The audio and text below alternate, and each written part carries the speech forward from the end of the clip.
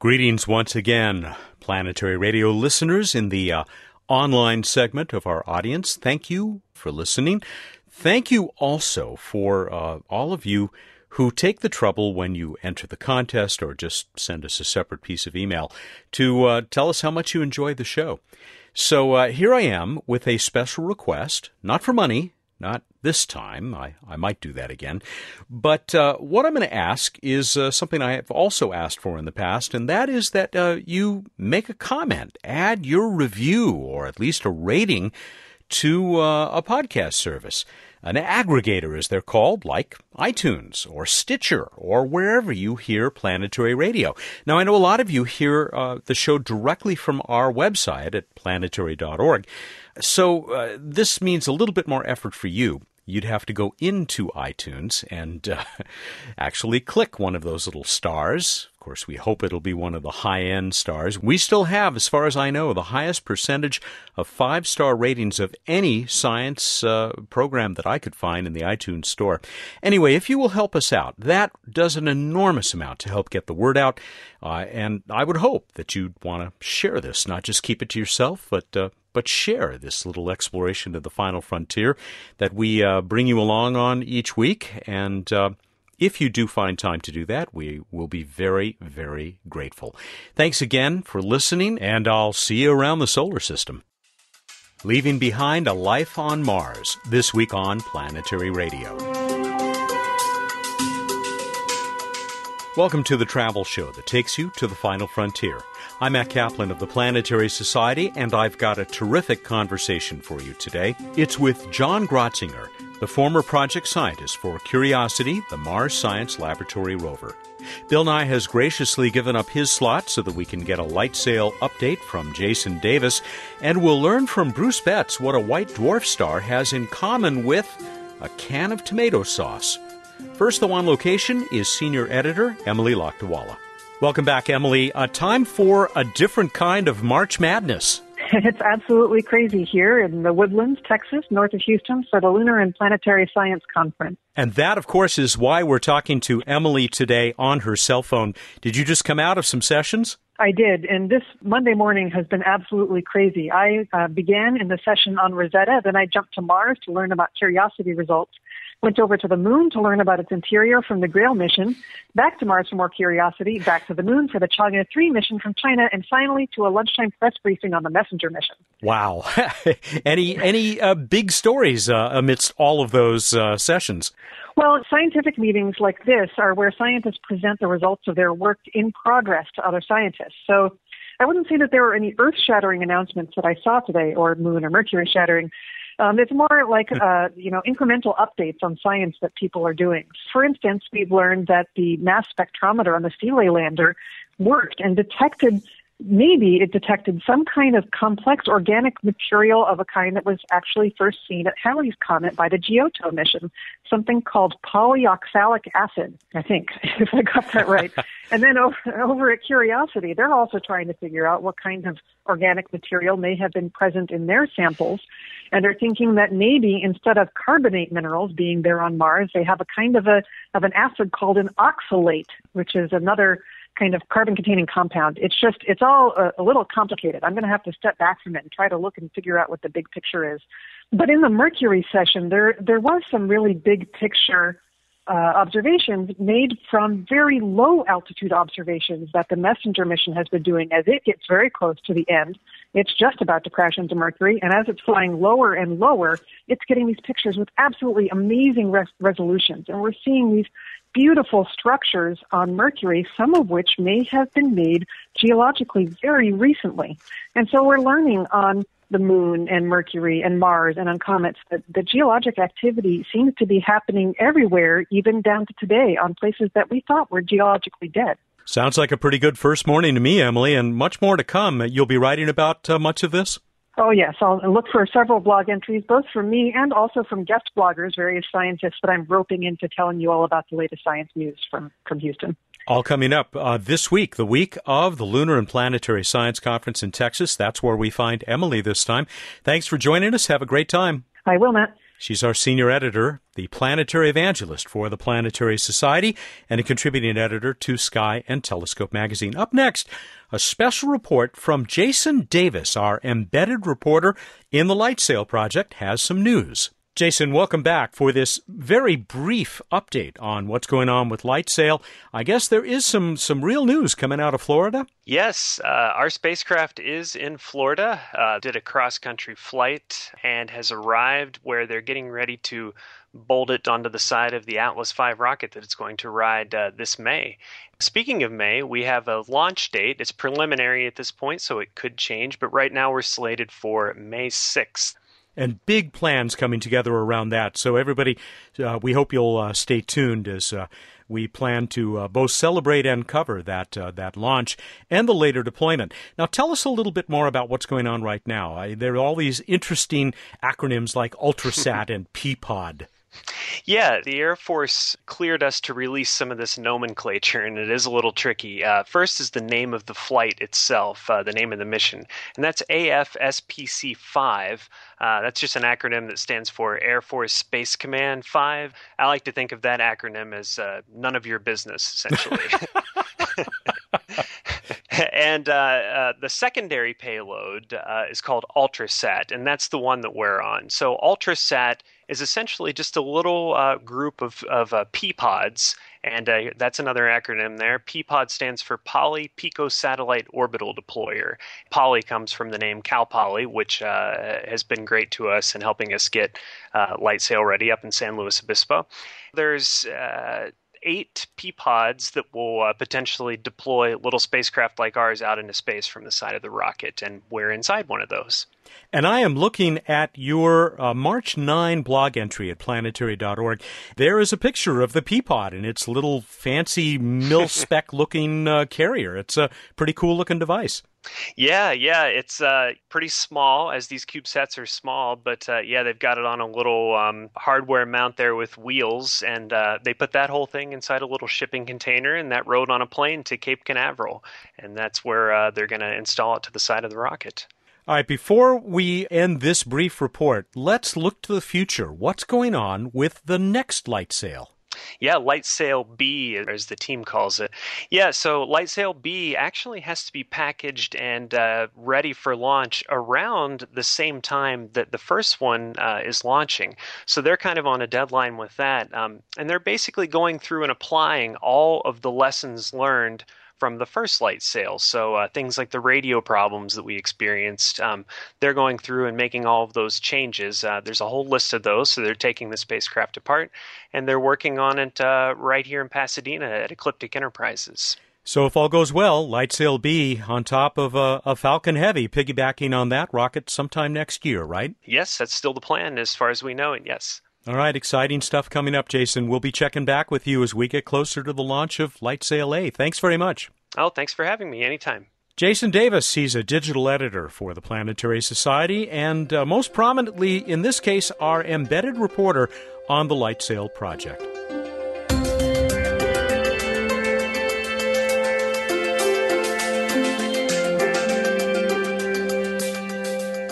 In its first 2.5 years on Mars, the Curiosity rover has accomplished all of its primary goals.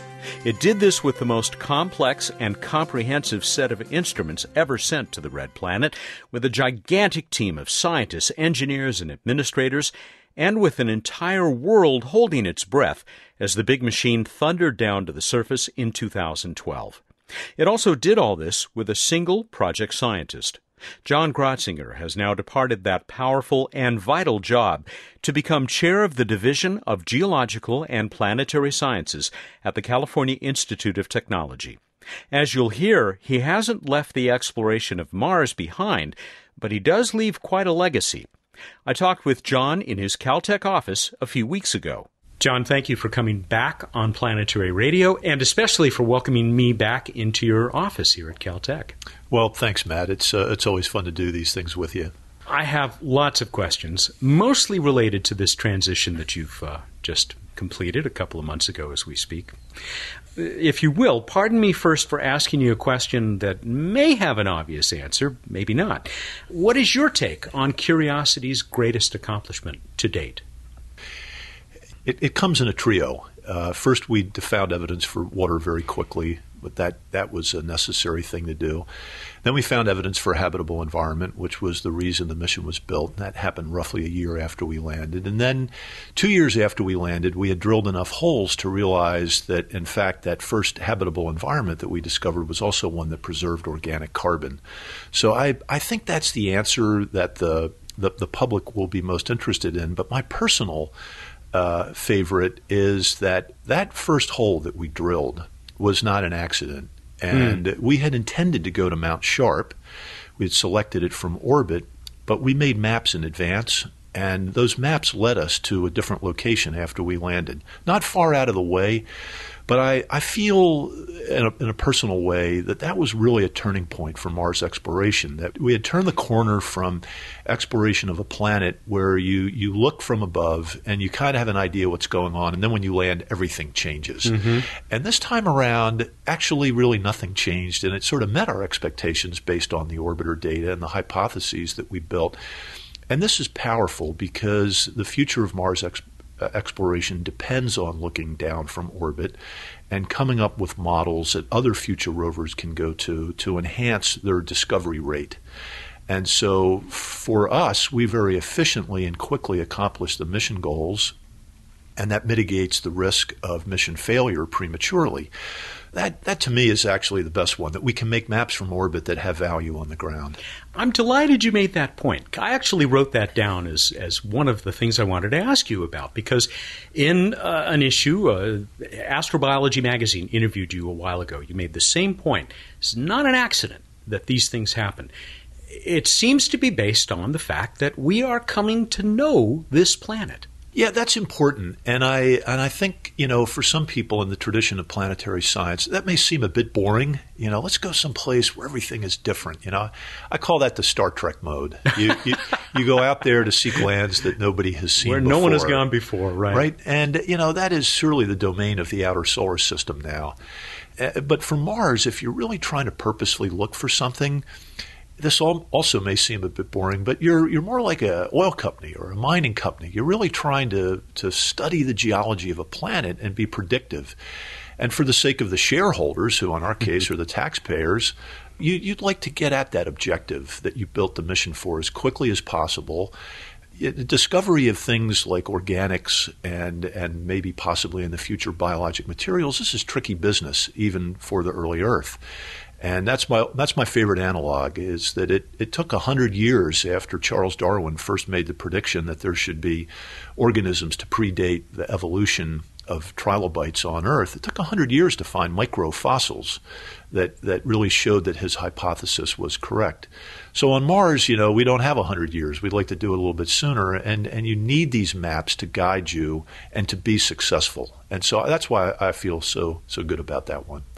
I'm going to come back to the some of this science and where you hope that things are going. But first, before we started to record, we were talking about the fact that unlike many of the people who are part of this mission and other missions exploring the Red Planet, you're a fairly recent addition to Mars exploration. You had been concentrating on this planet for a long time. When did you get into this?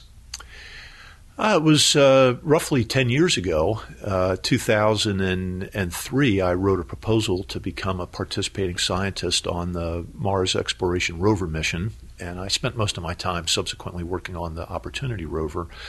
But that was really the first chance that I had to get involved in Mars, and it seemed like my background was suitable for a proposal that if certain kinds of rocks got discovered on Mars, I'd have something to offer. It worked out that way, and I got hooked. And I think that it's been tremendous for a change in a career, sort of mid-career, to do something so completely different. And it's not as if you've given up exploring Mars, even though you're now have the time to explore a good deal more of this planet again. I mean, you're still very involved with this mission and others, right? Yeah, I'm still very much involved with Curiosity. I stay on as what's called the strategic path planner, so I help lead the discussion amongst the team of where the rover should be a month from now, 6 months from now, a year from now, and see how we can drive according to the hypotheses we're trying to test, stuff like that. So I'll keep working on that. And then I work with my students who are involved in the mission. I keep a hand very remotely involved in the Opportunity mission, which is now going on 11 years. And that's always fun to see what that rover turns up. And I work with HiRISE data from the Mars Reconnaissance Orbiter. That amazing camera in orbit. Yeah. It really is. And although I don't have too much to do with that team on a regular basis, the access to that data and the insights that the team brings are important in terms of trying to understand the geology where Curiosity is exploring. Tell us about the man who has stepped into your job as Curiosity's project scientist. Oh, Ashwin Vasavada. He was just the perfect choice. He has so much experience. His technical background is extraordinarily strong, and he really understands the way projects work at JPL. And that is essential for this particular mission, which is an order of magnitude more complex than Opportunity was. For Opportunity, you had a single PI. For Curiosity, you have 9 PIs, and the project scientist really sits at that interface. And so Ashwin has been involved in the mission before I got involved, and even before my predecessor got involved, Ed Stolper. And so he's been there from the very beginning. He's seen everything get made. He's seen us fly it all. And now he's really stepping up well to the task of leading the team and all the daily demands that this rover creates. It's not an entirely fair question because you're still really completing the transition, but how has life changed since you moved back over here to become chair of this division at the college? Yeah, it's a bittersweet experience. I can't think of any other project scientist that stood down during an active part of the mission. And I did it for a couple of reasons. One was that I was asked to come back to Caltech and serve as a division chair, and I feel that at times like that you do have to step up and help. It's one of the reasons that I wanted to be the project scientist for Curiosity, is that I felt I benefited so much from being involved with Opportunity rover. So I do think it's important citizenship to give back to the community. On the other hand, I also feel like for a mission this big, it's essential to have new blood come in. This is a very exhausting and tiring mission. You have to be up at JPL 100% of your time. You have to be aware of what all the engineering subsystems are doing at any time, what the science demands are. And if you're going to do the job right, you need to be 100% engaged. And I think for me, it was important to get out of the way and create an opportunity for, in this case, for Ashwin. And I also think that with so few of these Mars missions, it's important to have turnover. On Earth, we have something called the Ocean Drilling Project, and there's a single spaceship. It's a ship, and it cruises the oceans. And scientists come and go for different legs of the journey. And I would like to believe that for these rare space missions that we have, that maybe you could do a crew change once in a while. NASA does that a little bit through the Participating Scientist Program, but I also think it's okay for the leadership to roll over. So those were the motivations for me to do it, but to be the division chair of geology, geological sciences, and planetary sciences, I'm still very much engaged in training, helping to develop the next generation, and facilitating faculty, their postdocs, and students to work on missions like this. Caltech, not a bad place to be in that job, is it? It's pretty fun. Caltech is a special place in the history of planetary science. Bruce Murray, of course, everybody knows Bruce, and Bob Sharp. Those guys were really the pioneers, and it was born here. And it was born here for a good reason, is that Caltech is right next door to JPL. There is some interesting history when a lot of geology departments and geophysics departments were off doing plate tectonics. Caltech instead embraced a different organization in JPL, and instead of exploring the oceans, they chose to explore the heavens. And that set this division off in a very different direction than what other programs were doing. And cosmic chemistry was born here. When the samples were returned from the moon, they were studied in labs here. So there's a great tradition, and I'm very motivated to keep that great tradition going. That's former Curiosity project scientist John Grotzinger. We'll continue our conversation in a minute. This is Planetary Radio. Greetings, Planetary Radio listeners. Bill Nye the Science Guy here. The Planetary Society's remarkable LightSail spacecraft is headed for space. We want you to come along. LightSail is a small spacecraft propelled by photons from the sun. The excitement is building as we count down to our launch in May. Follow every aspect of the mission at sail.planetary.org. Let's change the world.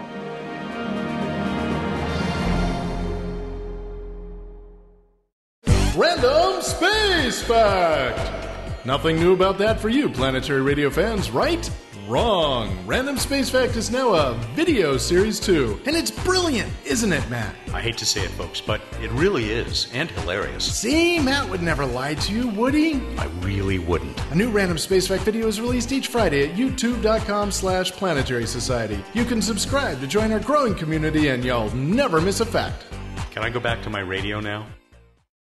Welcome back to Planetary Radio. I'm Matt Kaplan. In January, John Grotzinger left his job as Mars Science Laboratory project scientist for Caltech, where he leads an initiative that will create a program in comparative planetary evolution, a field that he has already done much to advance. But that's hardly all he's up to these days. As you've heard, he is still exploring Mars and exploring this planet, sometimes with shoe leather and a geologist's hammer. When I first called you about coming back on the show to have this conversation, we had to delay it for a while because you were headed off to, I think West Texas to break some rocks. Do you like doing field work? I do. I love doing field work. It's my lifeline, really. I got into geology to be able to work outdoors. I enjoy mapping in particular. It's like solving a jigsaw puzzle. You don't have to know a lot of geology to understand what mapping's about if you just think of a jigsaw puzzle. The question is, where are the corners? Where are the edges? And how do you get started on that? And that's, of course, what we try to bring to Mars and selecting landing sites and choosing where to drill and things like that. What I was doing in January was teaching a course for a mixture of graduate students, postdocs. Occasionally we get first-year young professors. And it's in geobiology. And it teaches, what it's really trying to do is to reveal the record of life and the evolution of life on Earth by studying very ancient rocks. Usually they're billions of years old. These rocks in Texas are about 1.2 billion years old. And from that, the students get training into how to approach this sea of rocks, which in the beginning seems completely untractable, and how do you go about exploring for those rocks which are likely to give you the most biological content. So it relates to the Earth. It's all about the Earth, but we increasingly get students with planetary backgrounds that want this training so they can apply it to a future rover mission. We've kind of headed back in the science direction, which is great, because I wanted to ask you, what do you hope the 2020 rover will accomplish that Curiosity may not be able to do? Well, of course, 2020 is really designed to be the beginning of sample return, and it is the same vehicle with some minor modifications to it. That's the way that you do it for a lower amount of money than what we did for Curiosity. And instead of drilling holes, it will collect cores, and many of the things that we did with Curiosity will be the same for 2020, which is find an interesting place to land where you think there's going to be good stuff to return to Earth, and then using those maps, drive around and try to figure out where the best samples are to collect to hopefully someday be returned. And so I'm excited about that mission because it will leverage even more the background of geology and geochemistry that is necessary to understand how to collect the best materials. And that increasingly depends on having good training in those disciplines as much as traditional planetary science. So it's kind of a new fusion that's going on right now in the community for Mars. As in most scientific exploration, I think I see, and I assume you do as well, a sort of arc of discovery on the surface of Mars. If that's true, where do you hope that this arc is taking us?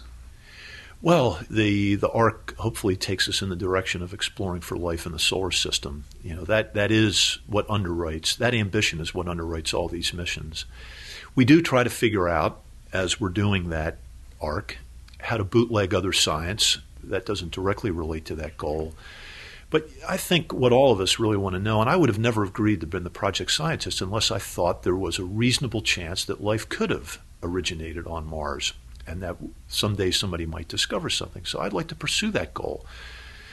You know, these missions don't happen that commonly. And you have to use all of your acumen, all of your training, all of your instincts to try to figure out where are those handful of rocks that might exist somewhere on this enormous planet that you're then going to bring back to Earth and hope to strike pay dirt with. So I used to always tell the reporters in the media that I would work with, be patient. We have to be patient. Curiosity's middle name is patience. And we need to do that as a community. This is tough business. It took 100 years. It was 1958 when Tyler and Barghorn published the paper on the discovery of the first microfossils up on the shores of Lake Superior after Darwin made the prediction it should be there. 100 years is a long time. So I'm not going to be disappointed if we don't find anything the first time around. I will be disappointed if we don't follow a plan for the exploration. So that's the ARC. The ARC is derived by having a plan about how to leverage what you have learned from previous missions, including orbiters and rovers acting synergistically.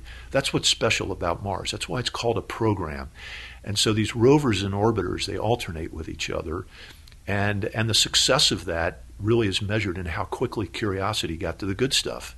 So I'm optimistic that I think we will find some rocks that would be prospective in the language of a prospector. And what's in there remains to be seen, but I think we're doing it the right way so far. I'm really encouraged by it all. You have reminded me, John, of why it has always been such a pleasure to have these conversations with you, whether we're in front of a live audience or sitting in your office at Caltech. Thanks for doing this. Thanks, Matt. It's always fun. John Grotzinger served as project scientist for Curiosity, the Mars Science Laboratory rover. In January, he left that job to become chair of the Division of Geological and Planetary Sciences at the California Institute of Technology, where he has been Fletcher Jones Professor of Geology since 2005. He is the lead author of Understanding Earth, now in its 6th edition. We're going to go to another product of this place called Caltech. That's Bruce Betts for this week's edition of What's Up.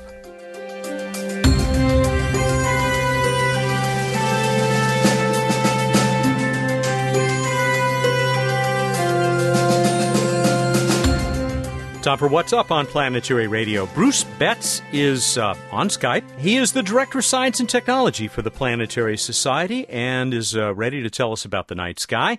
And then we'll learn about Ceres, which got an extraordinary response for the trivia question that you posed 2 weeks ago. Welcome back. Excellent. You know, Matt, it's eclipse season. And I forgot to get you a gift. There's still time. You can either time it for the March 20th total solar eclipse or the April 4th total lunar eclipse. Now, March 20th, the totality will be crossing some pretty sparsely populated areas, Greenland, parts of Siberia, but the partial solar eclipse will be visible throughout Europe, Northern Africa, and Central Asia. Not us, my friend. Sorry. No. But we and everyone else in North America, South America, and Eastern Asia and Australia will get to see a total lunar eclipse on April 4th. So I'll get some more information on that next week, but it's a coming. Totally, dude. Totally, dude. We also, of course, still have super bright Venus low in the west shortly after sunset and very bright Jupiter over in the east-southeast, also in the early evening. Venus will be looking lovely near the crescent moon on March 22nd. And then Saturn coming up in the middle of the night, and Mars getting tougher and tougher to see as it gets lower, lost in the wash of sunset, but still visible below Venus. We move on to This Week in Space History. Mercury. 1975, Mariner 10 completed its third Mercury flyby, the last.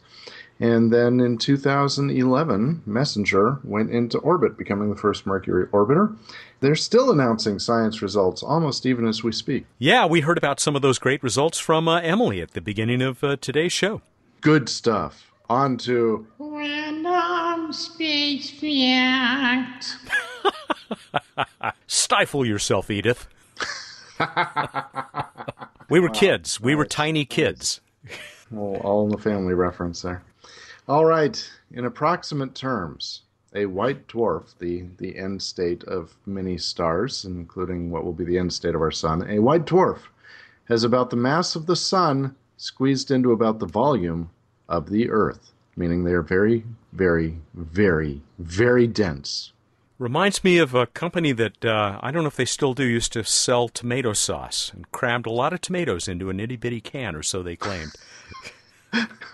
Yeah, it reminded me of tomato sauce, too. All right, moving on to the trivia contest that was oh so popular. We asked you, who discovered Ceres and in what year? How'd we do, Matt? Apparently great. Not just apparently. This may have been the biggest response of all time, and I think it's because so many people wanted that Jim Bell book, The Interstellar Age, inside the 40-year Voyager mission. So stay tuned, because you might just get another chance. Random.org selected, and I was shocked, because we have quoted him many times on the show because of his comments that he gives us. But Albert Einstein? No. Oh, okay. Sorry, didn't mean to jump on. No, Albert's a past winner, but no. Mark Smith of San Diego, California was chosen by Random.org. He said, Ceres discovered on January 1st, 1801 by Giuseppe Piazzi. Indeed do. Immediately after inventing the pepperoni pizza, he added. I don't think that's actually true. So, Mark, you won. Not for the pizza joke, which was, middling, but for giving us the right answer this time around. And you have won that signed copy of Jim Bell's The Interstellar Age, a fine, fine book that we talked about just a couple of weeks ago. I got a few more. Here's one from Jim Sosby. Interesting note, other astronomers wanted to find Ceres after Giuseppe announced it, but its orbit was by that time too close to the sun, so Gauss, the great mathematician, he developed a method for determining the orbit to help find Ceres later, and it worked. So I guess that was quite a thing in the world of orbital mechanics. But I like this one from Daniel Sorkin. Wouldn't Piazzi be thrilled by the Dawn spacecraft approaching the small world he discovered? Could he even have conceived of such a thing? We are fortunate to live in an age when such things first became possible. Yeah, amen to that, Daniel. Thank you very much. Finally, this from Mark Schindler.